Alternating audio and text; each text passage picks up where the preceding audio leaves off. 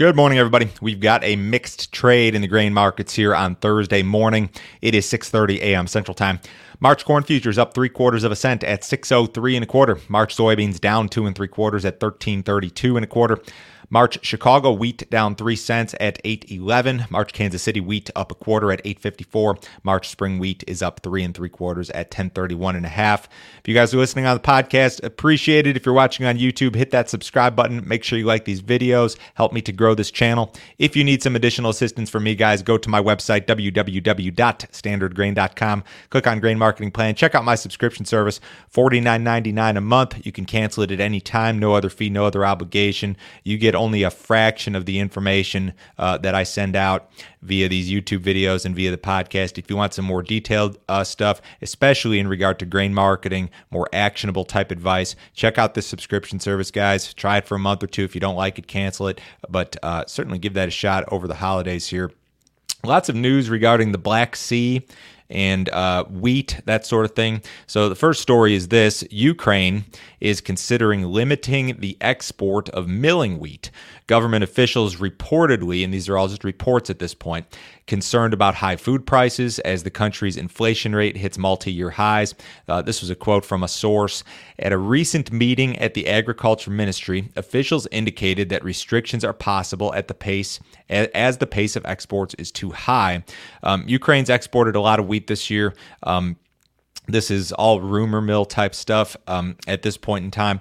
But interesting stuff here. Ukraine, according to my USDA balance sheet that I glanced through very early this morning, USDA is projecting Ukraine to be the second largest wheat exporter behind only Russia this year. They've got Russia projected to export 36 million metric tons, Ukraine at 24, Australia at 23.5, the US at 23.4, and then Canada at 15. So you've got issues now regarding export restrictions in what are projected to be the world's two largest wheat exporters. And this sort of uncertainty is a friendly item in regard to the wheat market, in my opinion. Now, we've got some more Black Sea type stuff. Russia continues to build up military forces at the Ukraine border.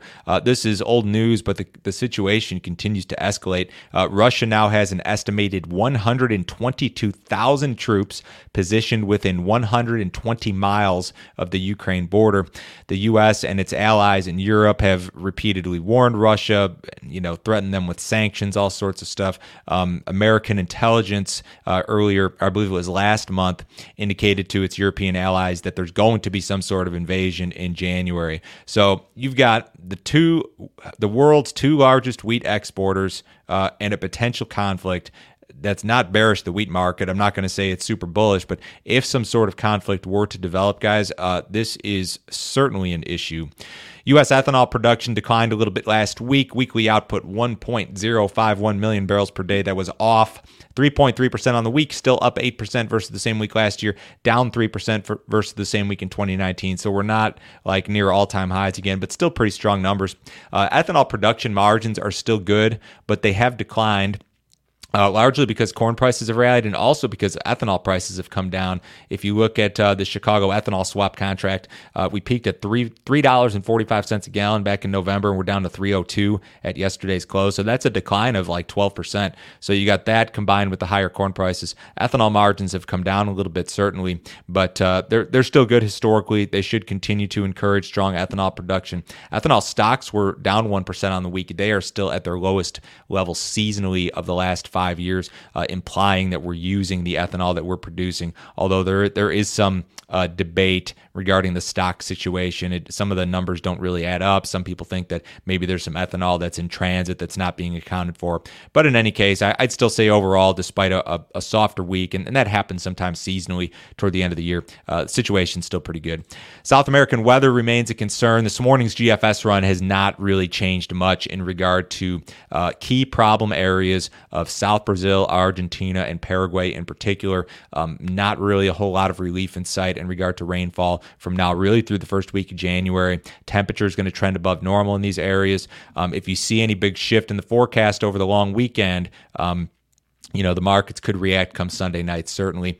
Crude oil prices on the rise. Your nearby February WTI contract has retraced about half of that big break that occurred from the highs up in the 80s down to that low in the $62 neighborhood from earlier this month. So we've had a little bit of a rally back. Yesterday, EIA showed us some data that indicated a larger than expected drawdown in crude inventories. Also, this COVID stuff is moving crude. I mean, if there's a perception one way or the other regarding economic activity, if we have a new variant and they think economic activity will slow, that's bearish. If they think it's maybe not quite as bad, that's bullish. And at this point, more signs are pointing to this new variant not necessarily being as dangerous as its predecessors, not as many lockdowns necessarily. You've got news regarding the COVID pill from Pfizer, and some positive news regarding vaccine effectiveness versus the new variant. So I suppose some of this is friendly to the oil market. Export sales this morning at 7:30. Corn sales expected 725 to 1.4. Soybean sales expected 700,000 to 1.7.